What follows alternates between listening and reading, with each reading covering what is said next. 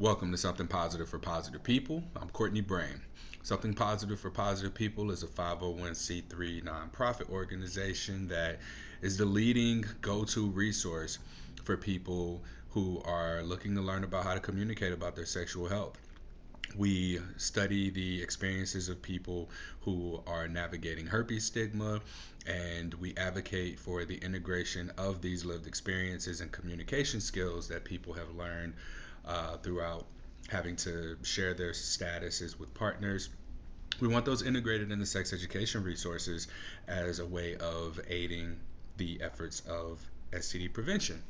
And that was really much better than I thought it was going to sound coming out because I only just recently revised the mission statement. This is my first podcast interview.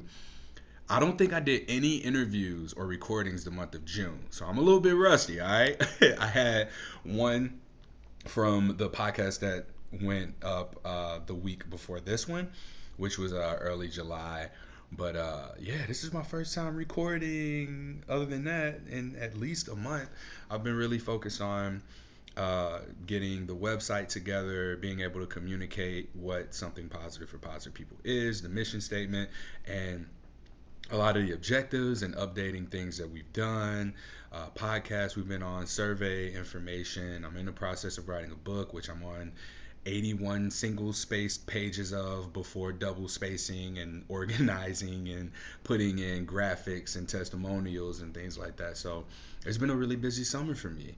I hadn't even realized that I didn't record anything in the month of June, but here we are. Today's July 15th when we're recording this, 2023. And yeah, that summed up what something positive for positive people is at this point at which I'm communicating. Uh, Today, my guest, you, what's interesting, I know you, I'm not going to say your name. I have no reason to say your name, but I want you to know because I don't know if I fully communicated this to you when you reached out, but I was sitting in front of my computer and I was looking for an episode that I did. It was with a young woman who was diagnosed with chlamydia at age 12 and then herpes at 14 or 15. I was looking for that podcast episode because I was speaking to the importance of the sex education component because we're in a weird place with sex education. There's people who are Right. thinking you don't need to be teaching kids about sex, but there are components of sex education that are missing as a result of adults and faculty at schools resistance to inclusive sex ed. It speaks about things such as boundaries and being able to have healthy relationship management skills, being able to identify abuse, and early on begin teaching youth that if a consent or boundary violation occurs, these are the avenues that you have in order to get help, get support, and for there to be accountability. And it also teaches accountability on the part of the perpetrator as well. And in that podcast episode that I was referencing, the that spoke to the importance of the non-sexual components of sex education. What came up was that the lack of information that youth has sets them up for failure and being able to be taken advantage of by predators. Now, granted, this shouldn't be a common thing. It shouldn't be something that we have to look out for, but it is a reality. And these non sexual components of STD prevention or of sex education, I'm sorry, really do aid STD prevention efforts, but they also do things like minimize the potentiality for sexual assault, for sexual abuse or misconduct, for even relationship abuse. Because if you're setting boundaries and you're saying no to things that are not for you, and you are, in fact, understanding that there are consequences and that there's accountability for acts of unethical behavior, then we're doing the best we can to minimize it. And those things have nothing to do with sex, but that's part of one of the speaking points that I make through something positive for positive people. So I'm writing that down and I find that episode and I open my Instagram and I got a message from you who tells me, shortly after I was like, man, this is an old episode. I probably need one new. And then here you are with your story. And I just want to thank you. I want to thank you for reaching out when you did, and I want to thank you for being willing to share your experience so soon. And I think that this is going to be a lot more impactful than you probably believe it's going to be. But we can just start with you sharing, because I didn't already went 5 minutes in and giving background. So I think that this helps set the expectation for what this podcast is going to be about. But Right. I'm curious. Once you just share what you want about yourself, age, region, sexuality, what you're comfortable with, what made you reach out when you did? So I'm close to 40. I live in the Midwest. Um, and I actually have done research periodically throughout the years about like emerging herpes vaccines or new medication treatments that are out there. And I actually ran across an article, I can't remember exactly what it was called, but students advocating for this to be incorporated in the education, to be recognized, so that there is more of a focus by the um, medical community on educating people about it, coming up with new treatments and things like that. And it came across your website, and I was like, "Oop, click." And I saw your Instagram page, and I listened to some of your podcasts, skimmed through them, and I was like, wow, this is great. I've known of some people who have YouTube channels who are like openly out about this, um, but it kind of feels like a hidden world, you know.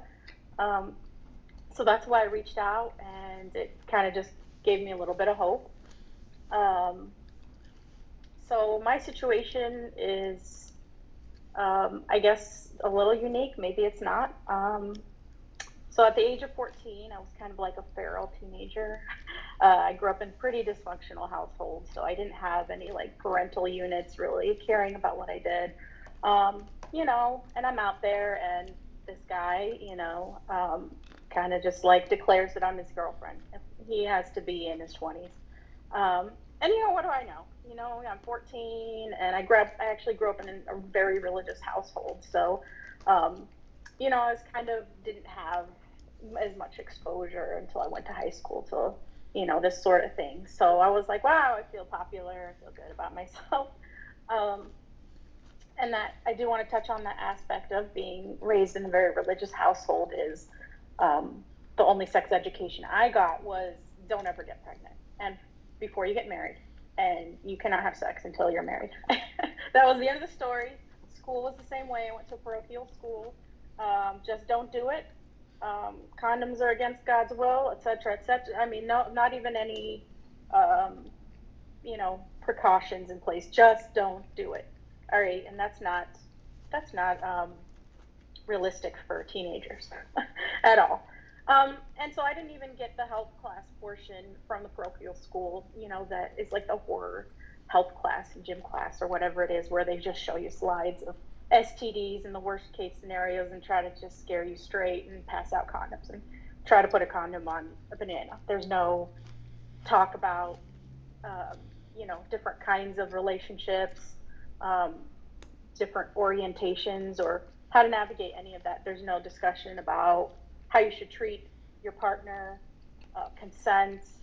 There's no discussion about the human aspect of it either. Like, you should endeavor to try to just, you know, date one person for a while and treat them with respect and, hold hands and things like that. I mean, it's divorced from anything human. It's just completely, here's all these slides. This is what's going to happen to you if you have unprotected sex. Go wear condoms. See you later. So I was a virgin at the time. I was dating this guy, and tragically, unfortunately, he forced himself on me. He didn't disclose anything to me. Was this at Turned age out, 14? yes, I was 14. Yeah, excuse me. So I had my first outbreak, and it was horrendous. It was terrible. I went to the OBGYN. It was this male doctor, and it's just, my first time. I'm so scared. They do the swab and stuff like that, and it, came back, HSV too. And I mean, I was just, first of all, I was in denial that I was violated, you know. Um, and second of all, you know, this was the late 90s. This is a death sentence. You know, this is the most terrible thing that could ever happen to you in the world. So I think it was doubly traumatic for me because I had to get through the fact that was violated. I didn't have a choice. I was not informed. And then to just navigate my entire sex life, you know, from the beginning with this. And how do I do that? Um, so it took me like probably about a good 7 years to get over the trauma of being violated, I'd say. Had a lot of therapy and stuff like that. So I've really healed from that. But just whenever I think about it, it's still just kind of like a little bit of a stinging reminder like, this is why you have this. And not to say, you know, not to say that or take away from other people's experiences um, who didn't get consent either because someone just didn't tell them and they did have consensual sex. But, you know, nobody wakes up in the morning and says, you know what, I want to get herpes today. You know, that's so pretty much everyone is usually in shock from what I understand. And it's just been from there, it's just been kind of um, I don't like a want you to. grab. I don't want you to feel like you gotta like tell the whole story Oh, okay. timeline of your entire life. You can take breaks. I'm gonna always No, have it's okay. questions. Yeah. You seem like you're in a much better place talking about this than other people I've spoken to who've been Yeah. through the scenario of being sexually assaulted and gotten herpes. But also there's also this added layer of your 20 something year old assailant, predator, right? My question is, where were the adults? Where were your parents? Where were the teachers? Where was anyone who would have seen a 14-year-old with a 20-year-old and knew that that wasn't your older brother or uncle or something? Oh yeah. It happened at, you know,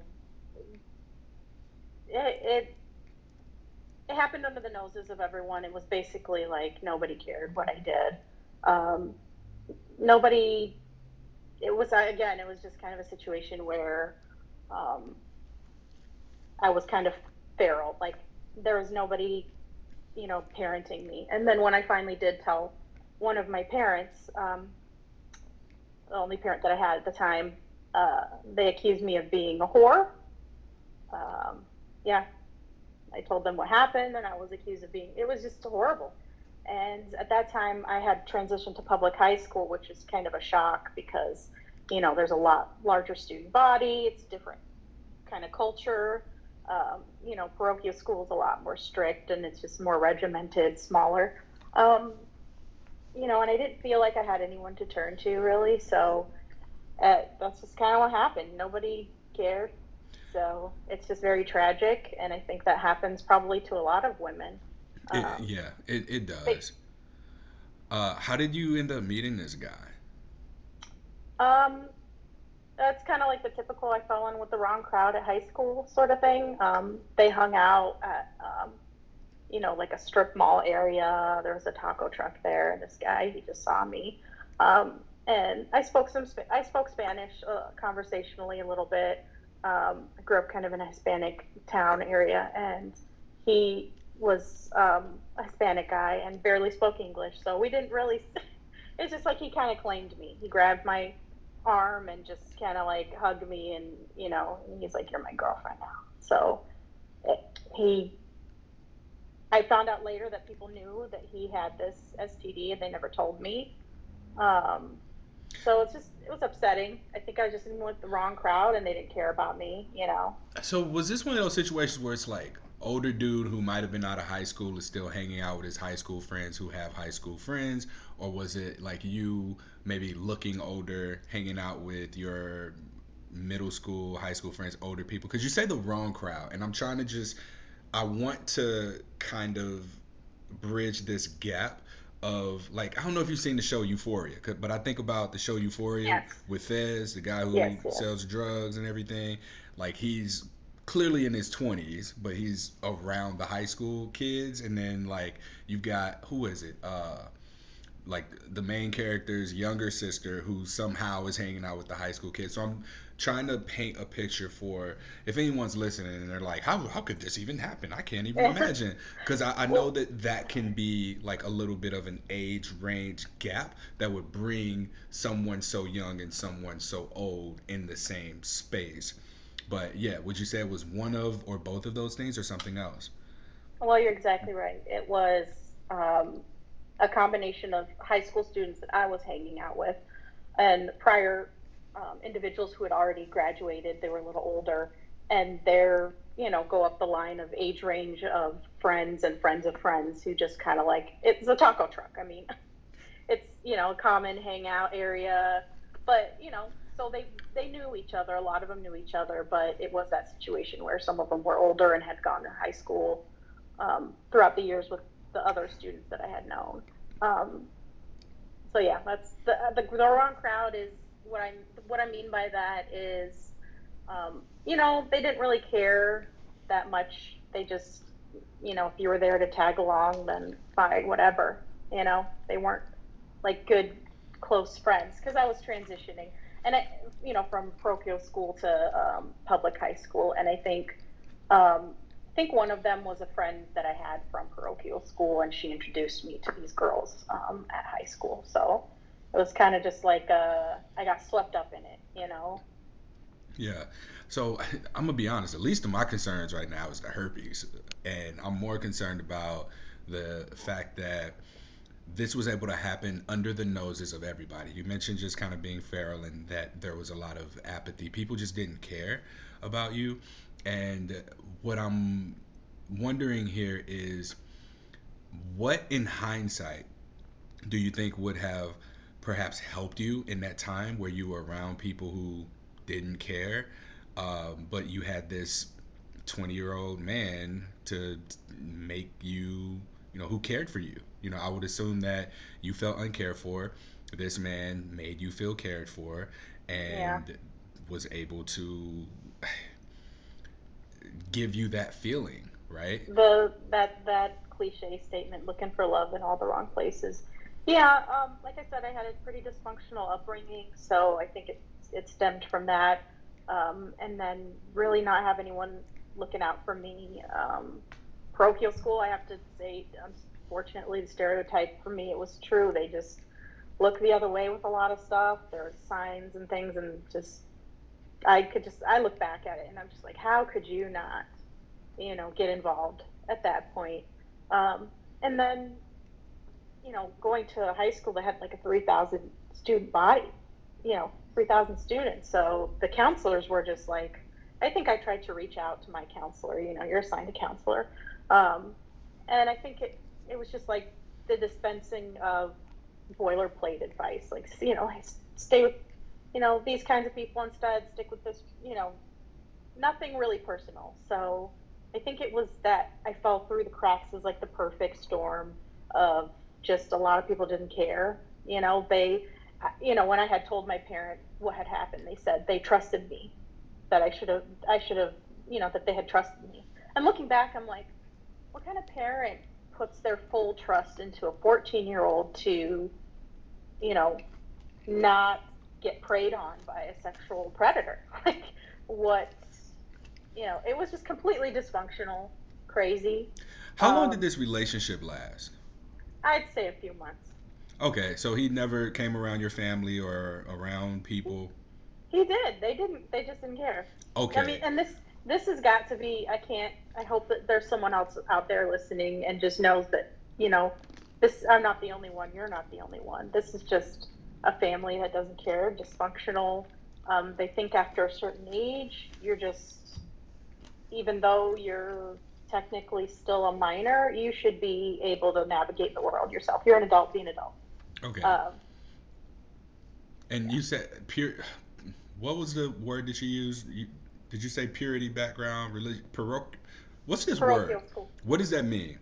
Parochial is like a religious school. Okay, So it so was a it was a religion based school, a private school. do you have any siblings? I do How many? too. I have an older sister and a younger sister, and we are not in contact with each Okay. other. During this time, I guess like where were they? What was the treatment? What was their response to this too? Mm, it was crazy. My older sister and I never got along. She's about 5, 6 years older than me. And she looked down upon me for what I had done. For what I had done, she kind of had the holier than thou disposition. She was kind of pissed that I went to public school because she just was like, "You're gonna be stupid now." Like I just was totally treated like a black sheep of my family. I have no idea how that. I could go into it some other day, but I understand the dynamic of how it happened. But she, um, in order to cope with the dysfunction, she had to kind of like isolate herself as a separate person. Um, and so she had gone to private high school and stuff, and she felt like, I was making all the wrong decisions. She was chastising me for it. It wasn't really any like, we didn't relate because she was very on the straight and narrow, and I was just kind of like wild. Like she did not have a wild side to her. She was very reserved. So that didn't help at all. It really kind of made matters worse because she was basically condemning me for everything that I had done. And it was just kind of like, looking back, I'm like, where are the parents? Where are the people guiding me? There's nobody that was, guiding me. Um, the younger part of my years, it was very strict. It was strange. And I find this in a lot of religious households where, after a certain age, you're bigger. You're a bigger person now. They know they can't really control you. And because you've been restricted for so long, you kind of just go crazy if you get the opportunity and the mix is right. And that's what happened to me. You Um, you mentioned telling a parent. yes, Did you? I don't have, both of my parents weren't in my life. So just the one. And yeah, Okay, all right. Were there two adults in the household, or was there always just one? there's three. So Okay, my parents and their parents. all And right. they also were kind of like, boomers, kind of just like at a certain age, you should be able to know better and you're on your own, sort of. It's just very strange. Seemed Okay, like night and day. There was a flip of a switch, and all of a sudden I go from, having to have strict rules to I'm just kind of doing whatever I want. And it's strange because, at first I remember being afraid that I'd get in trouble for stuff, and they kind of just didn't care. And I was like, all right, well, you're 14. You're gonna do what you want. all right. Um, The reason I asked about your family and your sisters is because it kind of paints a picture of any defense that someone may have for this being your fault or why this happened. I think that as you answer these questions, we see that there's nothing that there are no existing interventions that could have taken place to keep you out of that situation. Our foundation, our fundamental family structure, and school, they have their roles in doing what they do, but ultimately, that area outside of school, if you're not at home, you're not at school, what's happening right, outside of that has a lot more influence over us than just at home or just at school. And what I think, I wonder with your sisters, I know you said, there's no contact, but I wonder if the way that they responded to you was as a result of a different thing that might have happened to them, or maybe even if it was something similar or the same.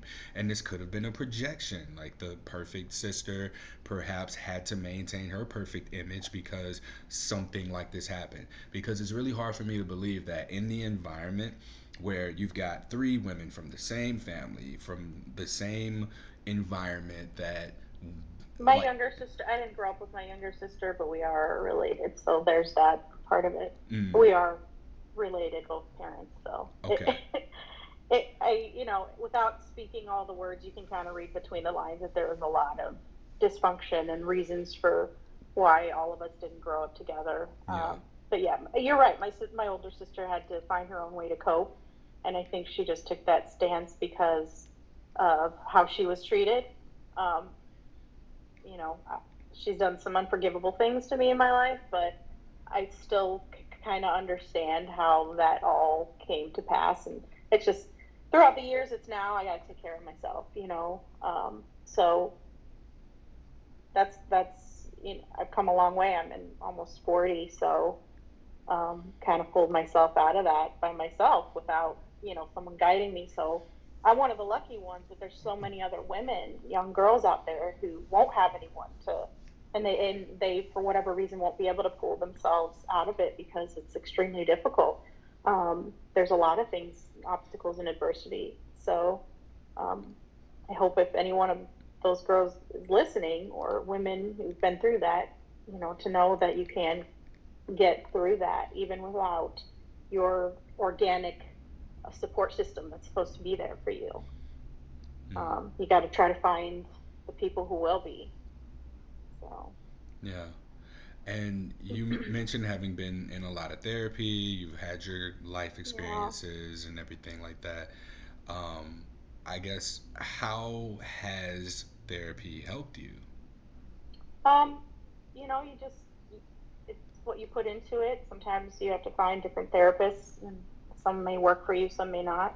Um, there's different kinds of therapy, but I put a lot into it throughout the years because I've always endeavored to improve myself, regardless of what situation I came from. I wanted to get better, and I blame myself for so many years for what happened to me. Like I blamed myself as I shouldn't have been with. I knew better. I shouldn't have been with that guy, And it took a lot of time for me to just sit, look at myself and that 14-year-old version of myself as kind of separate in a way of like looking at her and her circumstances and say, wait, now that you're older, intellectually she could not have done anything. It was just there's nobody there, and she's 14. She shouldn't have been charged with the responsibility of being a complete autonomous adult at that time. She wasn't. She was 14. I know So, 28-year-olds who ain't even responsible adults, right? Like, we go yeah, through high school at 17, 18, then we're sort of enabled to be kids for another at least 4 years by right, going to college. And, you were in no way, shape, or form mature enough to have the level of responsibility that you had, but you also were not given the tools that would have helped you being able to better navigate society, the world, the environment that you were in, in a way to know, okay, this ain't right. Like, you just don't know any better, especially at that right, age. So your therapy, your healing was essentially you needing to accept the fact that this was not your fault. right. Yeah, it wasn't. Uh, Yeah, and Go ahead. I'm sorry. well, I was gonna kind of talk about you know, uh, the next, years of my life where my experiences of dating with this. Now, I was actually going to be my next question. I was going to ask, Yeah. like, when it comes to sex, like, how has it seems like more difficult to deal with the fact that your first sexual experience was an assault by a man who was older than you, Yeah, and more so than having to deal with herpes, but having to deal with sex from that traumatic experience. Because I know, like, a lot of people, sometimes their first sexual experience sort of is linked to their arousal in a way. So I'm wondering, is that yeah. something that's true for you, and how has dating been for you between the trauma and the herpes disclosure? Um, well, like I said, it probably took me about like 7 years of really, 7 to 10 maybe, of really feeling so traumatized by the sexual experience, but also During that still seven wanting. during that 7 years, did you have sex? Yes, Okay. yeah, I did. So, I was kind of just the person who, and I've always had like the, let's try to plow through this attitude. Like, let's keep just trying to live life, you know. And so I had a multitude of very interesting experiences as a result. Um, you know, so like I've had this for like almost a quarter, like, of a century. I just like thought about that right before I said it. I was like, wow, 25 years almost. Oh my gosh. But you know so I've done my best to make sure I'm disclosing and stuff like that, and I've tried it all, like disclose right away, disclose after a couple dates, disclose after we have some feelings for each other, over text, over phone, over in person. Like, I've tried it all, and For me personally, what I found, probably in conjunction with my younger experiences, a lot of guys would initially be okay with it, and they'd want to use a condom, of course, and have sex, but they wouldn't really That's how want to we get like. guys to use condoms. Not, hey, I got herpes. Oh, I'll wear a condom now. Oh my god. So they'd be okay, but they wouldn't want to stick around because in their mind they're like, oh, you're hot, I want to be with you. But the longer I expose myself to you, the potential of me getting it. So I was seeing in my, early 20s just like a huge turnover. Like, why wouldn't these guys hang around? And they're just kind of like, doing what guys. I'm not trying to stereotype men in general, but a lot of young guys just kind of out there doing their thing. But they particularly did not want to, there's like a magic number in their head, I think. I can't do it this many times with her because then I'll get it. And so I've done, over the years, I've done a lot of research about this, so much research. So I've become a lot really educated about it and how do I disclose and things. And so, I try to educate people and tell them, about it. I've tried, in the beginning, I would just break down and cry and tell them why I had it and felt like they would feel sorry for me. And, that wasn't a good method, you know. And then I tried the nonchalant, like, yeah, it's no big deal and this and that. But I've really come across most of the guys that I've dated um, didn't know anything about it at all. And I'm just was like, wow, you don't and because I didn't have the formal sex education, I wasn't sure like is this something they talk about and is it just one slide where they're like this is herpes, don't get it, you know why were so many of these guys uneducated about this, um, and so I get a lot of people who are cool again they wouldn't want to stick around, but then I get some who would reject me, and in later years, um, I'm okay if you are like not, respectful and treat me with compassion. I just was really vulnerable to you. I told you something really private about myself. And if you're like, yeah, I'm, really respectful and you don't want to continue, fine. But if you're going to come at me ignorant, I'm going to just drop some knowledge on you to like blow your mind because I've had a lot of guys do that and kind of treat me like I'm a leper, like I'm the bane of society. And so I'm just like, listen, about 25% of the women that you've ever had sex with probably had some form of it and exposed it to you. Either they knew they had it and didn't tell you, or they didn't know they had it and couldn't tell you. And then I'd ask questions like, so when you have oral sex, do you wear condoms? Well, oh, you don't. Okay.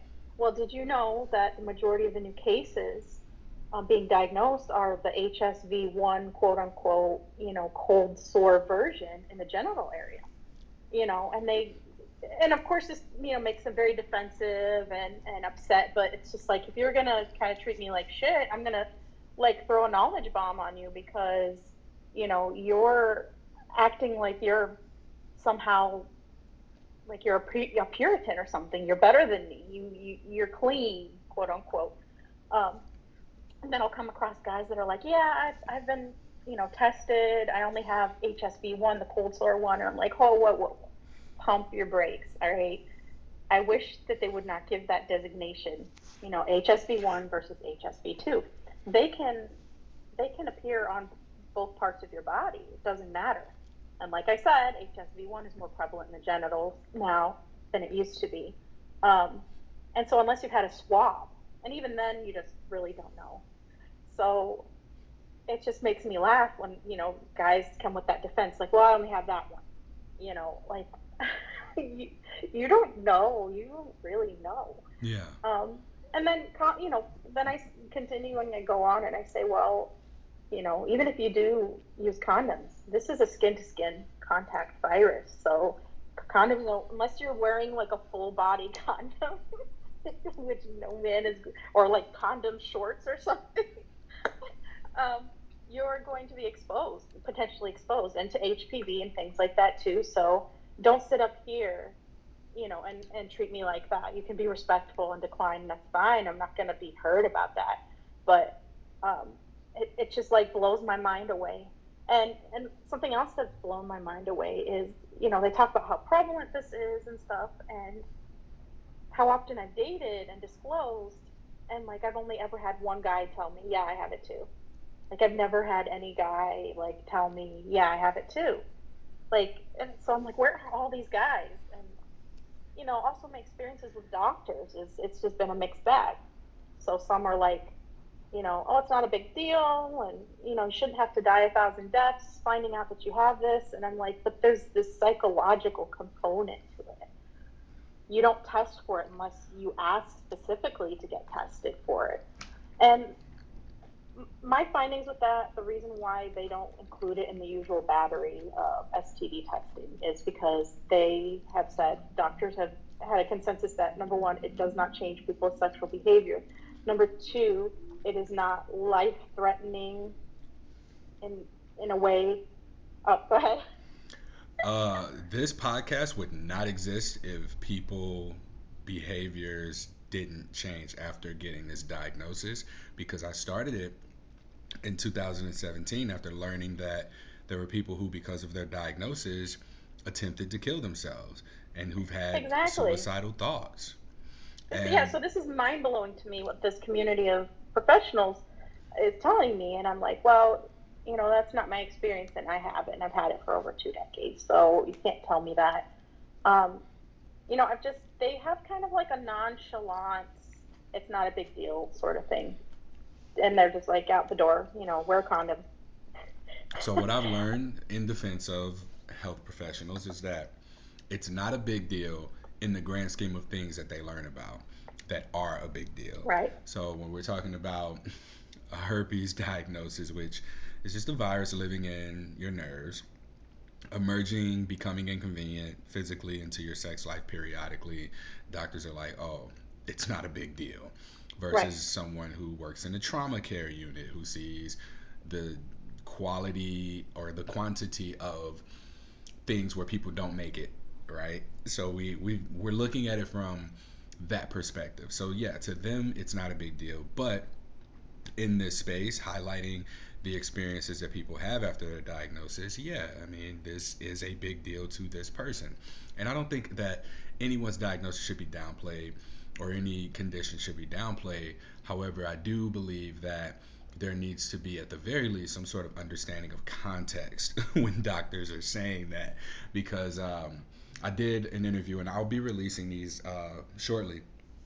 I interviewed about 8 healthcare providers on stigma, and it was Mm. really interesting to get their perspectives on, what, how they view people's interactions with stigma and how they interact with their patients, because it just offers you perspective that you wouldn't expect. For Hmm. instance, a lot of times people will go to their primary care physician for their for conversations about their sexual health, when a better person to go to might be someone who specializes in sexual health or a urologist. And I've learned that it's important to have like a team of healthcare professionals to care for you so that you can go to specific ones for specific Right. things. Um, so yeah, that just like speaking to that perspective of why they say it's not a big deal, but also understanding that 33% of people that I surveyed in 2021 said that they thought about ending their lives, and you can't say that people's behaviors don't change after this diagnosis when they find out, because what did you have to do? You now had to tell people about this status Yeah. change, and that changed how you had sexual relationships, and it changed the way that you had regular relationships, and it changed the way that you had to communicate, and you had to learn how to communicate because you weren't given that prior to your diagnosis. And if you had it, you might have still gotten herpes a different way or from a different situation, but Yeah. it would have been in a way that you would have been better prepared for, you would have been equipped for, and that you might have even consented to. Right. Exactly. Um, so I actually refer some people to a YouTube video. Do you know who Adam Conover is? Adam ruins everything. Oh, He's oh, oh, all a right. comedian. Okay. And he actually put out a YouTube video about herpes, and how it really shouldn't be that big of a deal, and kind of the history about it. And so it's kind of a comical way. And so sometimes when I do disclose, I'll drop them the link, and I'm like, look at this. Um, and it shouldn't be. And I've read. I've listened to some of your podcasts about the stigma and media and things like that, and it's everywhere. And I've had some friends too mention it. I remember friends mentioned it when they talked about glitter, and they're like, "It's the herpes of the art world," and I was like, and I've had a couple other friends just, one of my friends' parents just mentioned they talk about herpes on a regular basis. Like they'll drop it conversation and say, "Yeah, because that herpes is out there. Better be thankful," And I'm just like sitting in the back of the car or wherever I am, and I'm like, "Oh my god," because it's so terrible, And their age range is a little older, but it's just like, I've had people. So I've only told like two very close friends, other than every other guy I've dated, about it.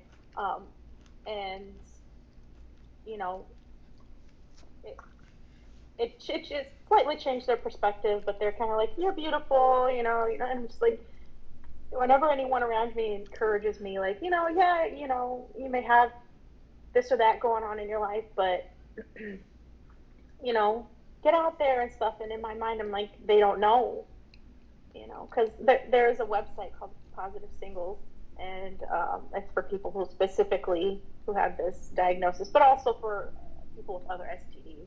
And it is just a terrible website. I've been on and off it over the years, and it seems like the same people and their behaviors are similar to those a lot that you'd find on Tinder and people who just want to hook up. Never found anything meaningful there, but it's like bouncing between that and the mainstream dating. It's just like, what do you do, because it weighs down on you. And just to talk about dating altogether right now in this time that we're in, it's already terrible. There's horror stories everywhere. Then you have to add this extra layer of like, after you've gone drudged through all of these conversations, finally found somebody, now you have to be like, when is the perfect time, and oh my god, what's the response going to be? And so it's just, it is really hard. And I do think that there needs to be more awareness out there about this, and how it's it's not that big. It really is not that big of a deal. It is not the end of the world for society. It is the end of the world for a lot of us who have it because it's impacted us, but society should not be making it, stigmatizing this so much. Like it is just this super serious,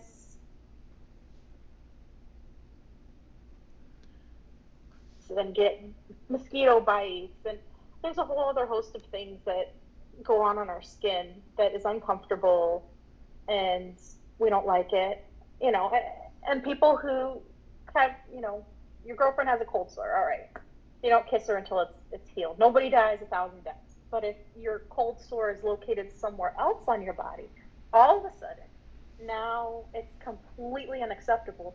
And anyway, if you do have a breakout, nobody's really going to know because they can't see it, versus the one on your mouth. So it always kind of made me be like, why is this one so much scarier? Nobody's going to see it. It's not going to be immediately visible that you're having an outbreak if you do. But if you have cold sore, everybody's going to see it. Why is this one more stigmatized? So, I just kind of ran you from through A through Z, about my experiences, but it's been a mixture and it's been interesting. So, As almost 40-year-old you, going back, let's say you saw 13-year-old you, yeah. and you could prevent what happened to her, um, but you gotta kind of like just show up, say what you're gonna say, and then disappear, or do what you're gonna do and disappear, right? What would you do? What would you give 13-year-old yourself? I've thought about that. And for a long time, I would obsess about the thought about wishing to go back to 13 so that I could avoid this because it ruined my entire life. I mean, that was my thought process for a long time. This has ruined my life. Um, I don't like, I guess I don't know. I feel like I'd have to find a resource for her and connect her with it, because That feels in like my, okay. Hold on, wait. It feels like I was trying to point you in the direction of saying something like that. My what I was intending with that question was there was so many other things going on that yeah, that was almost inevitable. So yeah, how can we what can be done or what should have been done to make you know, some of the other things that were happening that enabled this to happen, what could have been done about those things? Because you mentioned being at a religious school, that comes with everything that comes with the religious school, and there seems to be like a little bit of a pattern here where when people are raised in like really strict households, that something like this happens, and then they experience this deep sense of shame and guilt and for things that they Yeah. don't have to be ashamed of or guilty of. I think that our parents, they do the best they can with what they can or what they have, right? Like that's Yeah. what I want to believe. But in your circumstances, your environment, this wasn't like a one decision would have changed everything. This Yeah. needed to be a system of things that came in to not only change the environment, but to also teach you how to navigate that environment. I feel like, I mean, I could go on a tangent about We got a little bit of a freeze there. If you can still hear me, okay, you're terrible. back. You're We back. just disconnected. Yeah. Sorry about that. I No, don't know no if that was worries. mine. Um, you know, I think that if you've gone through a lot of trauma, I mean, there's World War I, World War II, depression, all this generational trauma getting passed down, basically in the way of we just had to survive and we didn't know how to raise y'all, and so that just keeps perpetuating down the line. And I think that some parents, when they get to the age where they're parenting teenagers, they might forget how they felt when they were a teenager, and that when you have a teenager, you're losing control over so many things, in their life, because when they're much younger, you know where they are 24/7, who they're with, the bus schedule. But as they're getting older, you don't have, they're going over to such and such's house, but you don't exactly know who everybody's going to be over there. They're more independent. You're a little less worried about their vulnerability. Um, and I think these young people need less. You shouldn't. We need education about this situation may come across. What do we do? How come we can't open up the dialogue about that? I get so irritated when I see, on TV, parents saying, getting scared. They don't want to talk to their daughter about them starting their period, and oh, that's just for the mom, and or sex. Oh, we don't want to. Like, why? Why is that? What do you think is going to happen as a result of that? What do you think is going to happen with your child? So I think there's healing that has to be done, within yourself, to be able to say, this might be uncomfortable for me a little bit, but this is going to benefit them more than it's going to be uncomfortable for me. We need to talk to our young people and have open conversations. You can't stop them from doing what they're going to do. When they get to a certain age, they're out there, and they're going to have access to their friends' smartphones at school. So you can't just control everything on their smartphone or not give them, you have to think about these things. So I think parents need to have less rigidity about should and shouldn't, and more of an open dialogue about your changing body, and how you should be interacting with each other, and asking for consent, and more of a holistic human approach rather than the mechanical, this is how sex works and that's, you shouldn't do this and that. I don't know how we got to that, but in this country, it's just we're bad at it, really bad. We have one of the highest rates of teen pregnancy and STDs. And, I look at other countries like France that teach sex ed at like a very young age, like I think starting at 10 or 11, like the tween age. But they approach it like, because it's France, all right? So they talk about how you should be touching each other and stuff, like like the human component. They have like the lowest teen pregnancy rate in the world, you know, because they're tying in the human component to it. Um, and I think that's what we should be doing. We should be looking at some of the other examples in the world that actually work. Um, so for me, I don't think there was one thing that could have been done. You're right; it was like systemic for me. But I think if any other parents are listening who are parents to teens, get there's a lot of resources. Get some education and talk to your kids. You'll help them so much. Uh, you mentioned like this fear of the parents talking to the kids. Like there's a fear of Yeah.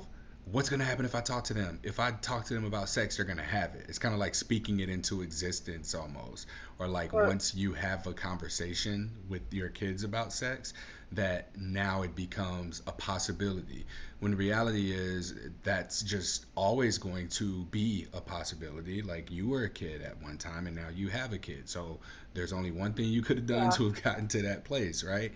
And what I see is it seems like nobody really wants to talk to each other, not just between parents and children, but also schools and children in fear of the parents, and parents and children in fear of the consequences outside of the house. And the parents and schools may not be able to talk to each other because parents have to work during school hours, and school hours are when the Right. adults there are working. So it's really difficult to get people together. And it's like this seems to be something that there needs to be a community approach, a community agreement on. Because if the next door neighbor saw you with this 20-year-old and they know you're in middle school and 14, it's like, hey, go home. Like I'm not, I can't watch a man with a mustache walk around with a middle schooler, right? I mean, I know, like some people are growing mustaches a lot earlier, but I would question it at the very least. And I think that there's like this fear of saying the wrong thing or being wrong or consequences for doing the right thing has really divided people to where there's no fear of responsibilities or accountability, and that's why this man was able to have herpes and not disclose it, and also prey on someone uh, underage. Like that's not legal. Like there were no, Right. Yeah. Yeah. yeah, and he didn't care about that, right? No. So I, I'm pretty sure I had neighbors looking out the window and they just were like, I don't know what went through their minds, but I think that we need to approach it as so much discourse nowadays is as a result of like control. No, can we just approach each other as, we're concerned. We're concerned about the well-being of somebody. I'm not trying to control what you're doing in your house, but I'm concerned about their well-being because I saw them with someone who appeared to be much older. And I think the way that things have gone in our society lately is just, one side or the other, and then just it's all about control. And I don't think it should have to be that way, especially with our young people, and they're so vulnerable in their, now they're being raised with social media. They're um they're exposed to so many things, and it's a lot different world than when I grew up. I didn't grow up with social media, so they need all the help that they can get, and they don't need it from an adversary across the counter who's do it. you know let's talk about this, but yeah, you're safe. And you're right, I think there should be more emphasis on safe relationships, because I think that a lot of girls don't recognize love bombing and things like that, that seem, you know, um, seems harmless. Oh, he really, really, really likes me. Stuff like that. So it needs to be more holistic approach. We are whole beings. We are not just this or that. We're a lot of different things. And for us to just pull this one section out and be so mechanical about it and just wear a condom so you don't get STDs or pregnant, it's not going to work. yeah. I don't think. I think we see so many negative outcomes from people intervening, like extreme action, or like I'll use myself as an example. I was talking to my grandfather about a time where I saw this man. He didn't put his hands on her, but they were yelling at each other, and he like shoved her, and I made my presence known, but then she got in the car with him and left, and it's like, wow.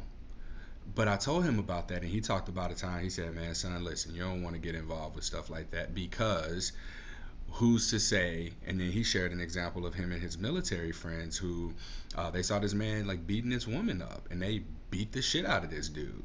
And after beating the shit out of this dude, she jumped in and like started hitting them, and they pressed charges on him and his friends who helped her, right? Yeah. So that kind of thing now makes me hesitant. Whereas I want to think that I will be the kind of person who will step in and do what's right, but there's that to worry about.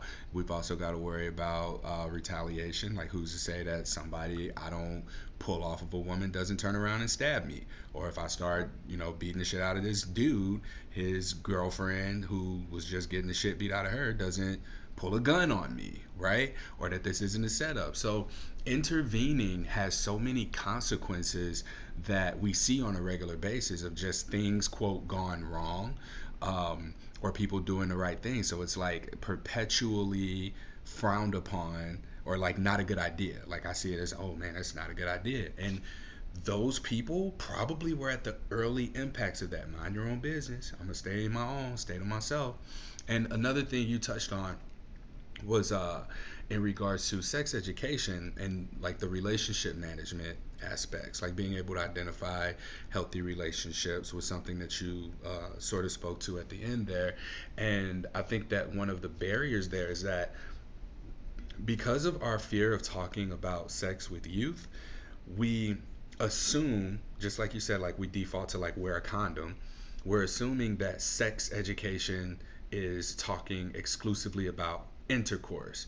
And there's a difference between sex and intercourse. When we talk about intercourse, we're typically talking about heterosexual sex that can lead to pregnancy. When we Right. talk about sex, we're talking about pleasurable acts that can lead to orgasm. Now, when we speak about sex in its context, we're talking about male, female, we're talking about genetics, we're talking about what the body does to each of these sexes. And that's what the sex education, I believe, has more involvement with than intercourse. Intercourse might be a part of sex education, but it is not the end all be all of what sex education is. And it's also not, oh, you're teaching my kids how to have sex, right? That's not it. And even then, like, parents don't think that they're learning about sex, they think that they're learning about intercourse. And there's such a disconnect because people just don't talk to each other and understand where these things all intersect, and how the absence of willingness to have these challenging conversations and bring in the right resources and support and services and people, the absence of those things enable for this normalized dysfunction, which is actually the title of the episode that I was referencing at the beginning here. It was episode 97. I'll link that in the show notes if people want to listen to that as well. But this very much, a few years later, just supports what our guest on that episode was saying about just a normalized dysfunction in her environment, uh, how what was happening at home, what was happening at school, enabled what was going on in the community, and Right. didn't give her what she needed in order to best navigate that. It, and that point that you made, we're afraid to talk to youth about sex. And it's just, I think our country was kind of based on these Puritan mystical views. And it's just so hypocritical because we're so not Puritans here, but our politics, our dogma is we're pure. We don't talk about that. We don't, it's so confusing for young people because I'm not going to talk to you about that, but they walk outside and they see a billboard with a woman wearing very, and there's nothing wrong with a woman wearing, but it might give them a reaction in their body about that. They see it everywhere. It's their friends are talking about it. It's on their smartphones. And I've seen a lot of, I think it was on Euphoria, where it was an example of first having sex for the first time, and they didn't know, they knew the mechanics of it, but they didn't know what else to do, so they turned to porn. They go online, and so it's just like it's all so disconnected, and we're not honest with ourselves in this country, I don't think, about who we really are now. We have this ideal of what we want to be, but this is who we are. And we're so restrictive on so many of these things with our kids, and that's fine. I don't want to debate that if that's how you really feel, but our kids are being it's a big disservice to our kids. And I think that there's a lot of people in my generation who are like now kind of becoming aware, like, wow, all this generational trauma, I'm breaking that, and we're kind of coming together as our generation and like community and saying, I'm going to do this with my kid, I'm going to do this with my kid. So my hopes are that this next generation, the one that I'm helping to raise, will go forward and help perpetuate that thought, because this is normal to them now. I'm not ashamed of my body. My body is okay. I'm not ashamed of sex. I can ask my parents questions about sex without them clamming up. I can ask them about, all these things about my body, my changing body, and who better to ask than your own parent?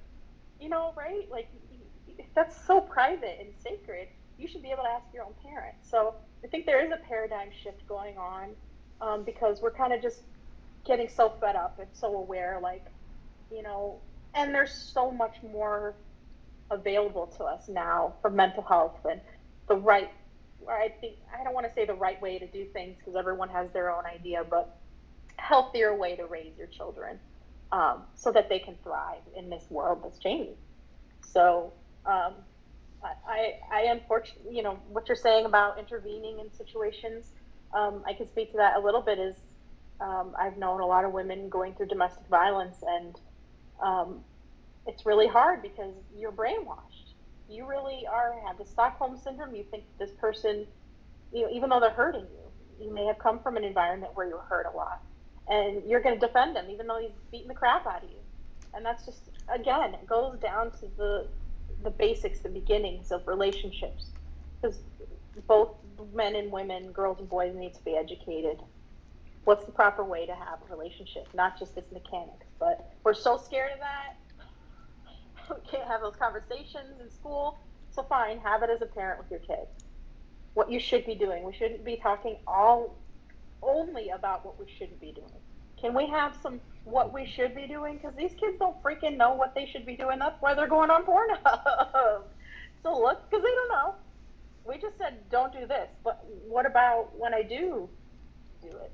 So that's just my 2 cents. I know I kind of went off on a tangent, but I think it ties in. This is not just one thing we're talking about, and that's what your philosophy is about. We're wanting to integrate this thought process into the sexual health education system. Yeah. So And more leadership and leading language really helps with that too, because when you tell someone not to do something, all you do is you stop them from going that direction, and there's a whole nother 359 degrees of directions that they can go into. So you've just eliminated one route of them getting to where they are going to be. Whereas if you are able to lead them in a direction of, okay, well, here are some things that you need to understand. Now you might have eliminated 300 degrees, so now there's only 60, but they're going in one direction that is along where you've guided them, so you'll be able to further guide them as they need it to help them get to where they're going to end up. And I really think that that's really, really, really important, especially for young people. They need to be guided to, not led from. yeah, I think you're exactly right. And this is just a completely different paradigm shift from historically how we've raised our kids in this country. So there's a lot of resistance and things like that. But I do see some emerging hope from other parents my age and stuff like that. With again, there's a lot of resistance and things, but I think there's a community, a strong community starting to emerge, and I want to be continue to be a part of that, however I can, to help young people, because you don't want to spend your adulthood trying to heal from your childhood. You should be spending your adulthood, you know, thriving, navigating the challenges of being an adult. And, you shouldn't have to be spending, and that's what I've had to do. And so for my child, I don't want to pass that on. It's been hard, but, you have to face yourself and face the reality, and work on yourself and work on it so that your child won't grow up and be all fucked up, and then not know how to do the normal things a young person should know how to do, you know? So, I really appreciate your podcast and what you're doing, and I fully support it. So, What a way to wrap that up. You gave me the podcast title and you just basically said we were done. I love it. So don't spend your adulthood healing your childhood or fixing your child. I forget how you worded it, but yeah, I think that'll be the title. you shouldn't have to spend your adulthood healing from your childhood. There we go. Is there anything else you want to leave us with before I let you go? This was a lot. I mean, I know I told you 75 minutes and we're getting there now, but Yeah. Well, I saw the time, and I know that I can tend to like ramble, so I was like, oh, I better wrap this up before he does the come on, get the wrap up box up, wrap it up box from the out. Chappelle show. Oh my Yes. God. Wrap it up. Wrap it up. I was like, all right, because I could go on for a long time, but I don't want to. I know some people are probably sleeping, going to be sleeping through halfway of this Oh, anyway. stop But it. No, this was really, really good. And like I said, the timing of it was beautiful because now this is one more piece that I can accompany with one of the offerings of something positive for positive people in reference to the sexless sex education. And this illustrates the importance of those non sexual components of sex education that need to be uh, that coming from like your experience. Like you are, this is textbook integrating the lived experience of someone who has had to navigate herpes stigma into sex education to aid STD prevention efforts. Because again, if you had these non-sex communication um, components in your arsenal, you might have been able to maybe not avoided this situation, but be led to a more a good situation or a healthier yeah, situation. Like instead of avoiding what's wrong, being guided or led down what's healthy or what's more in alignment. So I thank you, and I thank you for being able and willing to so quickly get this turned around and connect and get the recording in. And yeah, I appreciate you. oh, thank you so much for having me. I really appreciate it. I hope that I contributed it in a good way, and I hope that it um, reaches the right people and maybe gives them some hope too. So thank you. Thank you. All right, y'all. That concludes this episode of Something Positive for Positive People. Please like, rate, review, share, subscribe to this podcast. And also, it's been a while, so please go and visit www.spfpp.org. You will notice a lot of changes to the website. I spent a lot of money to get this website looking like not a newspaper, which was what it looked like when I was running it. It's still in black and white because that's just I like that color scheme, and I think that it sort of parallels with the messaging here that this is what we're doing. It's this or that. I mean, there's a whole like gray area or whatever, but we're exploring that. And the whole black and white theme really symbolizes choice. Choose this or that, right? And accept what's in between as is, and you decide how you want to move forward from there. But anyway, that's that. We ain't got to get all deep right here or anything like that. But I very much encourage people to, if you want to be a part of this community, if you want to build community, I have a Patreon account. This is where you can make monthly donations, contributions, automatic. You can join for as little as $5 a month. And there is where I'll be sharing more of my own personal experiences and engaging with and interacting with the community of people who are at least monetarily connected to something positive for positive people. This is where I will plan to facilitate support groups or support meetings and just be able and willing to connect with people in person. I think that the support groups that exist already are phenomenal. I'm glad they exist. They do great work, but they're not what people who come to something positive for positive people are looking for.